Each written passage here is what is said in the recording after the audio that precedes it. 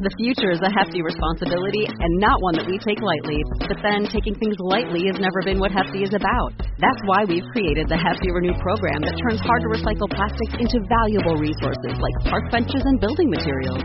To participate, simply fill up an orange Hefty Renew bag with accepted items, tie it up, and drop it in with your regular recycling. That's it. It's that easy. It's time to rethink recycling with Renew.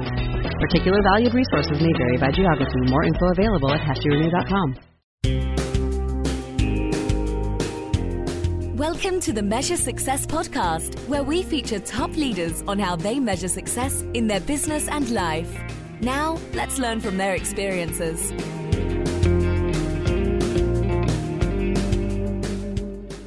Carl J. Cox here, and I'm the host of the Measure Success podcast, where I talk with leaders about effective strategies that inspire success.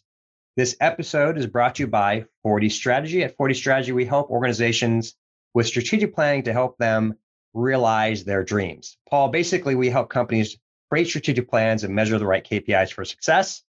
Unfortunately, most organizations only spend about 2% of their time. And so from like an executive team standpoint, that's like the 2% of collective time. And I don't know about you, but isn't that pretty crazy that's pretty only crazy. 2%? Yeah, I think that's pretty crazy. Yeah. It's unbelievable. It's very consistent. And so at 40 Strategy, your success is our passion. And that's why organizations call us to help. Not only do we come up with strategy, but more importantly, we facilitate your teams with proven practices to actually get things done. Harvard research shows that when you have the right key performance indicators, you can actually triple your success. And who wouldn't want that? Would you agree, Paul? Yeah, I agree. That's good to know as well. Very good. Absolutely. So you can email us at catch@40strategy.com or visit our website at 40strategy.com. Before we introduce our guests, I do like to do a quick shout out to Amir Kanji. He is the CEO of Biomed Diagnostics, and he was very kind enough to do the introduction to Paul, and that is who our guest. So our guest here is Paul Slowey, and he is the CEO of Oasis Diagnostics Corporation based in Vancouver, Washington. He is the founder and owner of this organization, which was founded back in 2002. And he is the pioneer of oral fluid diagnostics and testing. He has a background in organic chemistry after being awarded his doctorate from the University of Newcastle in the United Kingdom. He spent several years as a postdoctoral fellow in Canada and 5 years in the pharmaceutical industry as well. And with that, he has over 35 years experience in the clinical, diagnostic, and pharmaceutical industries combined, which is pretty amazing. Over the years, you've held positions as Director of International Sales, Chief Operating Officer, Vice President of Sales and Marketing for numerous companies for the development of saliva diagnostic rapid tests for infectious diseases and oral fluid collection devices. You have extensive experience with structuring strategic alliances, and you have helped both startup as well as Fortune 500 companies. You have 45 publications in peer-reviewed journals, including 7 published book chapters, 17 issued patents, 10 filed patent applications, and you had a number of oral presentations at key scientific symposia on a variety of subjects, including HIV, liquid biopsy for cancer, nucleic acid testing, and the status of oral fluid testing. Pretty darn incredible. And finally, one of the neat things is you actually are the director of a small teaching college in Uganda. That's correct. Yep. So, by the way, that is an incredible bio, and I very purposely wanted to read that correctly because it's one of the more in-depth ones that I've had on one of our guests. And so, first of all, before we get into that, tell me a little bit more about, Paul, thank you so much for joining us. Tell us a little bit more about Oasis Diagnostics and what does it do? Okay, so we were founded 18 years ago, as you said, to develop tools that would help people, particularly using saliva as the diagnostic medium instead of blood or tissue or some other invasive fluids. So over the course of the last 18 years, we've developed about 10 different technologies that can collect saliva from various populations like children, infants, animals, adults, geriatrics, etc. But we also have devices that collect specific components within the saliva. You can use saliva for collecting things for hormone testing, for instance, for cancer diagnosis, for Alzheimer's disease diagnosis, for rapid point of care devices. So there's multiple applications for that. And we basically pioneered that. Prior to working for my own company, I worked for the two, what I call the premier companies in the business, which was OraSure Technologies and also Saliva Diagnostic Systems. Both, incidentally, coincidentally in the Portland, Oregon area. So this is where saliva became the hotbed, if you like. And, we tried to develop tools that were not accessible before. So we looked at areas where these companies were not addressing the particular market, like cancer, for instance. And we have specific tools that will allow you to collect what's called a cell-free sample. Literally, we purify the sample so much that you get rid of all the nasties in the sample. So it's a very pure sample that can be used to diagnose cancer, lung cancer particularly, in about 30 minutes. Without a blood draw, without a tissue specimen, without a biopsy. So, we're trying to pioneer as many of those types of applications as possible. We have a production facility in Portland, Oregon, which is 6,500 square feet. We have an R&D facility in Vancouver, which has 4,500 square feet. And it's an exciting time because saliva, because of 23andMe and Ancestry.com particularly, is now kind of a fashionable specimen. And it was not always the case. 18 years ago, it was not the case. Yeah, it's interesting. You mentioned that I actually just did that, the Ancestry.com, and found out my heritage. It was very interesting, but we won't be talking about that. But it was so much easier to just do the saliva test, right, as opposed to doing something different. And it's very been interesting. So. Of course, with COVID, I've been running into more and more people. If they want to go to Hawaii, they have to do that quick 72-hour turnaround, right? And it's a saliva test as opposed to the relatively uncomfortable, sticking a swab up your nose. And so it's that aspect has been, and so that's really interesting on the cancer side. You are able to detect this kind of really interesting. My oldest sister actually had small cell carcinoma, and she's in remission right now, which is good news. But it's catching these things early is absolutely critical. What have you found? Has this been something that can it diagnose and find things a lot faster than it traditionally would be able to find it? Well, absolutely. I mean, just in general terms, the term liquid biopsy that you mentioned in my bio there, liquid biopsy literally means, prior to liquid biopsy coming of age, if you like, the diagnosis of a cancer would be by a biopsy. Like, so if you have prostate cancer, they'll do a prostate biopsy. If you have lung cancer, they do a lung biopsy. What they found probably maybe 10 years ago was that when a tumor starts to form, there's what's called cell-free DNA or circulating tumor DNA that's actually released from the cancer into the bloodstream. And there are a lot of companies like Guardant Health, Foundation Medicine, Exosome Diagnostics, etc., that are kind of capitalized on that by taking a blood specimen, isolating the cell-free DNA from that blood specimen, looking for specific biomarkers in that specimen, and being able to diagnose diseases.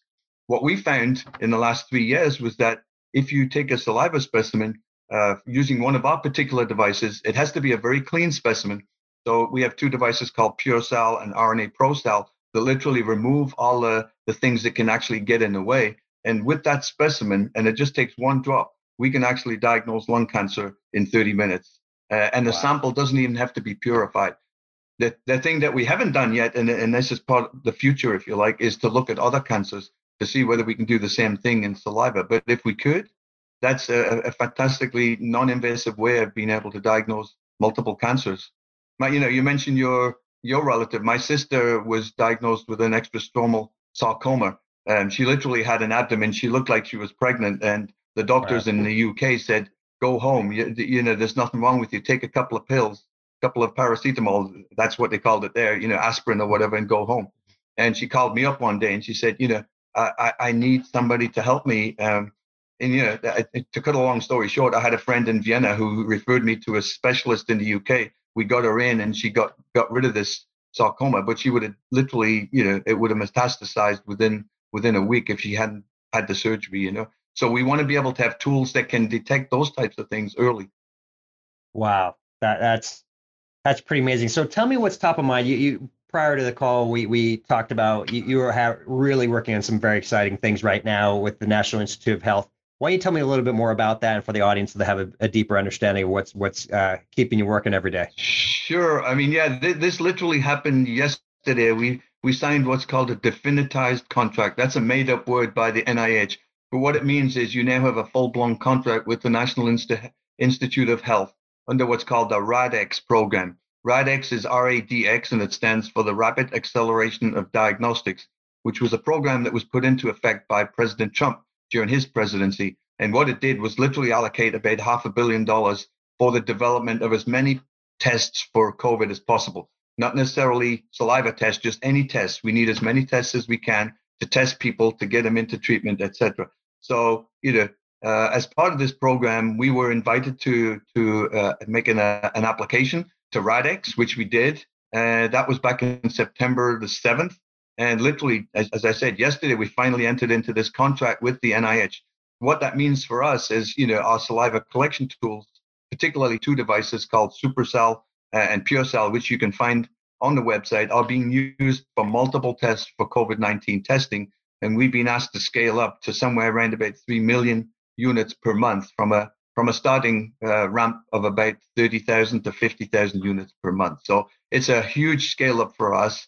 That requires a lot of manpower. We're adding a lot of people. We're looking for about 14 production workers right now. So if anybody's interested, we do have opportunities there. We're just hiring a quality assurance manager to literally look after the quality aspects.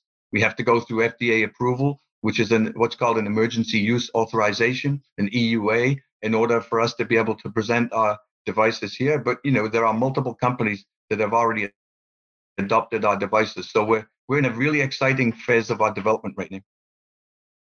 That is, first of all, congratulations, and to accomplish that is no small feat. And so you are right in the beginning of this massive ramp, and that I love that element of growth, right? And when things, but this is like exponential, right? In terms of going from I think you said 50 to 60 to 1,000 per month to 3 million units per month. Is that correct? Right. Yeah. Yeah. So, I think an interesting thing is, we COVID is the thing that's basically put saliva on the map, if you like. Before we mentioned the 23andMe and Ancestry.com, that basically were the first people who said saliva is a very good matrix for diagnostic testing. But all of a sudden, COVID comes along, and everybody forgets about all these other diseases, which is it's very sad, I think, that all of a sudden everybody switched to COVID. But what it has done for saliva is it really put it in the limelight. Lots of companies are looking at using saliva either in the home or, collecting in the home, sending the sample to a laboratory. So I think it's, for any companies that are working in the non-invasive testing area, this is a really interesting time. Absolutely. How do you think telehealth, right? That's a relatively new thing, in terms of, it's been around a long time, but until COVID, right, there wasn't really, people still wanted to go to the doctor ultimately to end up going through things. Tell me a little bit about how was something like a saliva test be able to change and really have a greater significant impact for something like telehealth? For telehealth, well, telehealth, like you said, it's been around a long time. It has kind of mushroomed in this particular age of COVID, if you like. Saliva means, you can basically send the patient home with a sample. And one of our biggest customers, in fact, is Quest Diagnostics. And what Quest Diagnostics does with the device, we ship it to Quest. They basically send it out to about 2,200 clinics in the United States, including my local clinic, Vancouver Clinic. And they basically give it to the patient. Patient takes it home. They collect their own saliva, and then they send a little tube with the saliva in back to the lab, and they process it. So there's no doctor involved. It's done in the home. There's no potential for getting infectious disease from the sample. So in that sort of way, it does help just the general healthcare system. And it turns out that it's quite cost effective as well. Saliva, you don't have to do a blood draw, so you don't need a phlebotomist. Phlebotomists can cost up to $50 an hour or whatever for just taking the sample. So it is a cost effective vehicle as well. Yeah, it's, to me, what's been so interesting, just even us doing this on Zoom, prior to COVID a year ago, when I tried to have a Zoom call with somebody, it was about 10 to 20% effective in terms of their comfort on it, as well as their even desire to even turn on the video, right? It was just not as common. Well, today, right, this is normal. These are normal type things that we're doing. Where this is so common. So for myself of working with clients, I've always worked with clients throughout the United States and throughout the world, but this has made it so much easier. I have 6 Zoom calls a day, every day. It's just without a doubt. I wish I'd bought stock in Zoom years ago because yes, that stock has had a pretty good run for sure. So tell me about from measuring success. I mean, you have some crazy things you have to do to scale up your organization right now. And first of all, you had a major success point of getting with the NIH and getting that contract in place. But now this next point is scaling. How are you how are you developing your plan, your strategic plan to scale at that type of rate? So, what Radex does is they have a team of 100 experts. These experts are not employed by the NIH. They are independent contractors. Those contractors are allocated to companies like ours. So we have a team lead, and we have a bunch of people that are either regulatory experts or clinical experts or just general experts in various aspects of the diagnostics field. And they basically support. So that's why I mentioned I have 6 Zoom calls a day. Every day we have at least 2 Zoom calls with Radex or the NIH to talk about this project. And they basically are driving you from behind. Have you met this particular milestone? Have you done this deliverable? Because you're not going to get your next payment unless you've done that. So, it's actually a really good team effort because as a small company like ours, we have probably 22 people maximum right now, which is mostly production people. We kind of do it ourselves. We really need that background support. We have to go through what's called an EUA, which is an FDA approval. They have a regulatory expert who literally every day of the week talks to the FDA about how we can apply our particular product, how we can get it through the FDA system, etc. So yeah, it's a very good and unique system, I think, the way that they've done it. That's really exciting. It's exciting to hear that as you said, a small 22 size person organization could end up with the help of the right programs, could get something where it's going to have a significant impact right across the U.S. And now, is this something that would potentially be shipped globally as well, or is this going to be primarily in the United States? Does it end up being constrained based on the funding? I'm kind of curious from that. Well, that's actually a really good question because the Radex program is specific to the United States and territories, but and it's only for 2 products. It's for SuperCell and PureCell. We have 10 different products. So not only do we have to scale up for the Radex program, we have to scale up for our own products as well, which are sold worldwide. So we have products that are cervical vaginal specimen collection devices. We have other devices that are for babies and things that are sold around the world. So and you have to keep the NIH stuff separate. You get funding for that particular project. That funding has to be spent specifically on that project. But then we have our own resources to develop the other ones. So not only are we scaling up internally with 2 automated lines, we're adding a second shift so we can add volume to our products as well. So it's a very complicated situation, but it's, as I said, it's super exciting. Yeah. Wow. So how are you gonna? I'm curious. So your clients, and let me ask this because sometimes clients is the person who pays you versus, and then there's the end consumer, right? Who's going to end up being used the saliva test. How are you measuring success as an organization? I'll just kind of keep that as an open, broad term. Maybe I should. The question is not only the company. I started the company, so it's basically me and we obviously have a lot of people, and we will have shareholders in the future and stuff like that. But my ultimate goal when I founded the company was not a financial one. People might find this hard to believe, but I grew up in a very working class area in the UK, which was a coal mining town. Everybody had a house that was next to each other, and you could actually had a common wall between you. So it was a lot of friendship, and we didn't have a lot of money, but we had everything that we ever needed. And so the goal when I started the company was how can we help people? How can we bring some of these technologies to life? So we have had a couple of offers to buy the company, but in my opinion, those companies would not carry on in if you like the good work of Oasis, because the idea is that these products have to be available to be able to test people for diseases like Parkinson's disease, Alzheimer's disease, etc. Which we're working on all these things in our research facility while the clinical products are actually being sold around the world. So success is twofold: making sure that we keep these devices on the market and they can be used and applied to as many diseases as possible. And that's not been as easy as you think, because we are small. We don't have a big voice. We're not out there. We're not a QIAGEN or a Quest Diagnostics. So we have to scream a little bit louder for people to hear us. But So that's kind of one of the keys. Second one, of course, is to make sure that I have security for my children, in the future. So I unfortunately I lost a son about 6 years ago. From he died in Hawaii, but his legacy lives on, and my other son works for me, Chris Lowy. So the two of those are basically my driving force, and I want to make sure that that I can make sure they're secure when I'm gone, and perhaps they can run the company in the future.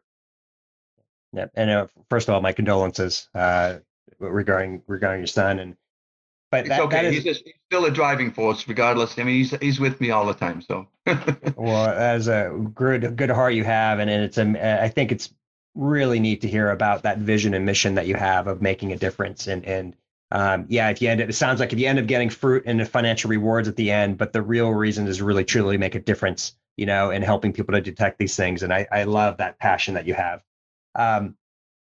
You blew me away. You told me about your schedule. I think you said you wake up at 4:45 a.m. and get to work. You're working by 5:30 in the morning, and you basically finish. I think was it 9 p.m. I think it was roughly 9 p.m. Yeah, I can't work after 9 p.m. I turn into a pumpkin. I turn into a pumpkin at 9 o'clock. So first of all, that's amazing. That work ethic is not common, right? To see somebody working that type of energy and that effort and that spirit that you obviously have. So how do you keep that energy up of on a regular basis of being able to day in and day out provide that type of effort?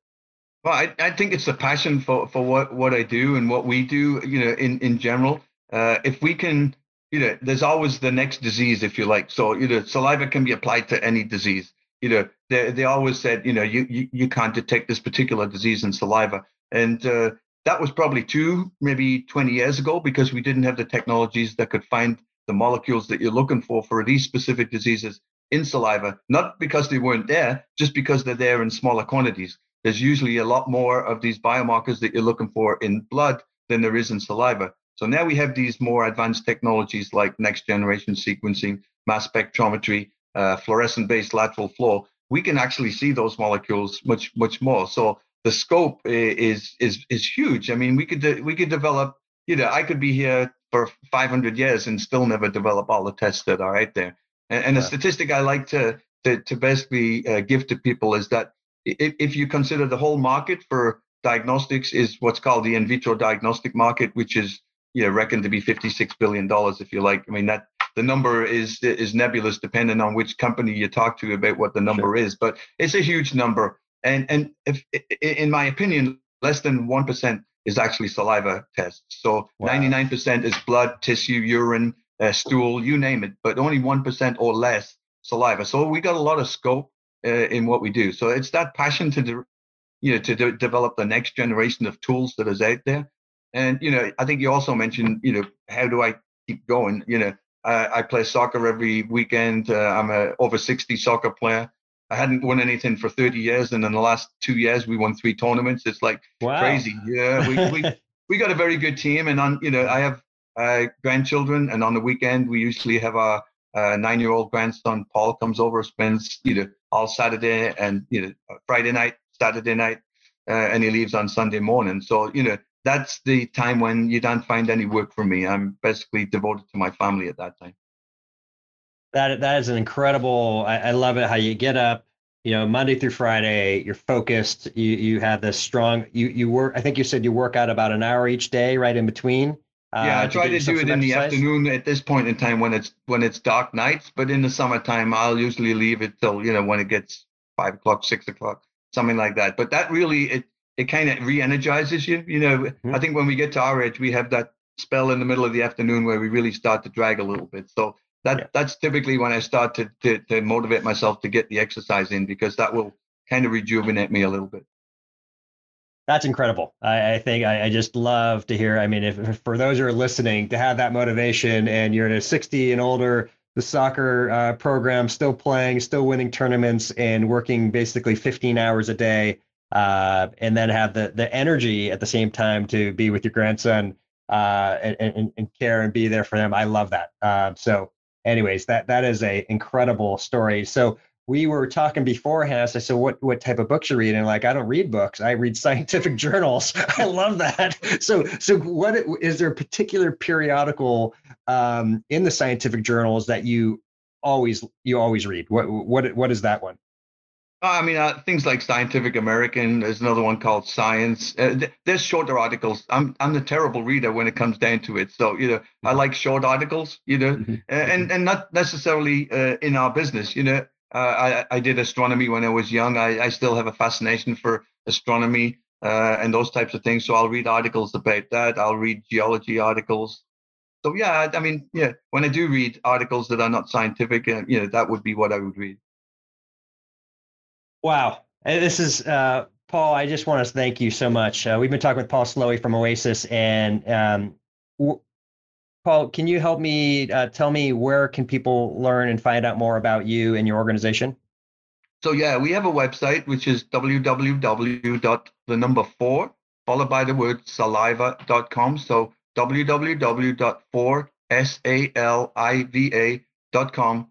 Not only are the technologies on there, there are videos of the devices and how they work. So as you'll see, they're pretty simple. They're used in the homes quite routinely. So yeah, please, feel free to take a look there. If you have any specific questions, my name's typically on there. You can reach me quite easily by email, and we'll respond. All right, Paul, thank you so much. This has been a lot of fun and very inspirational for me. So thank you for sharing. I know this is going to be inspirational for our audience, for those who are trying to make a difference in the world. And I thank you, everyone, to listen to the Measure Success podcast, wishing you the very best at measuring your success. Thanks for listening to the Measure Success podcast. We'll see you again next time to learn from the best. Remember to subscribe now to get future episodes.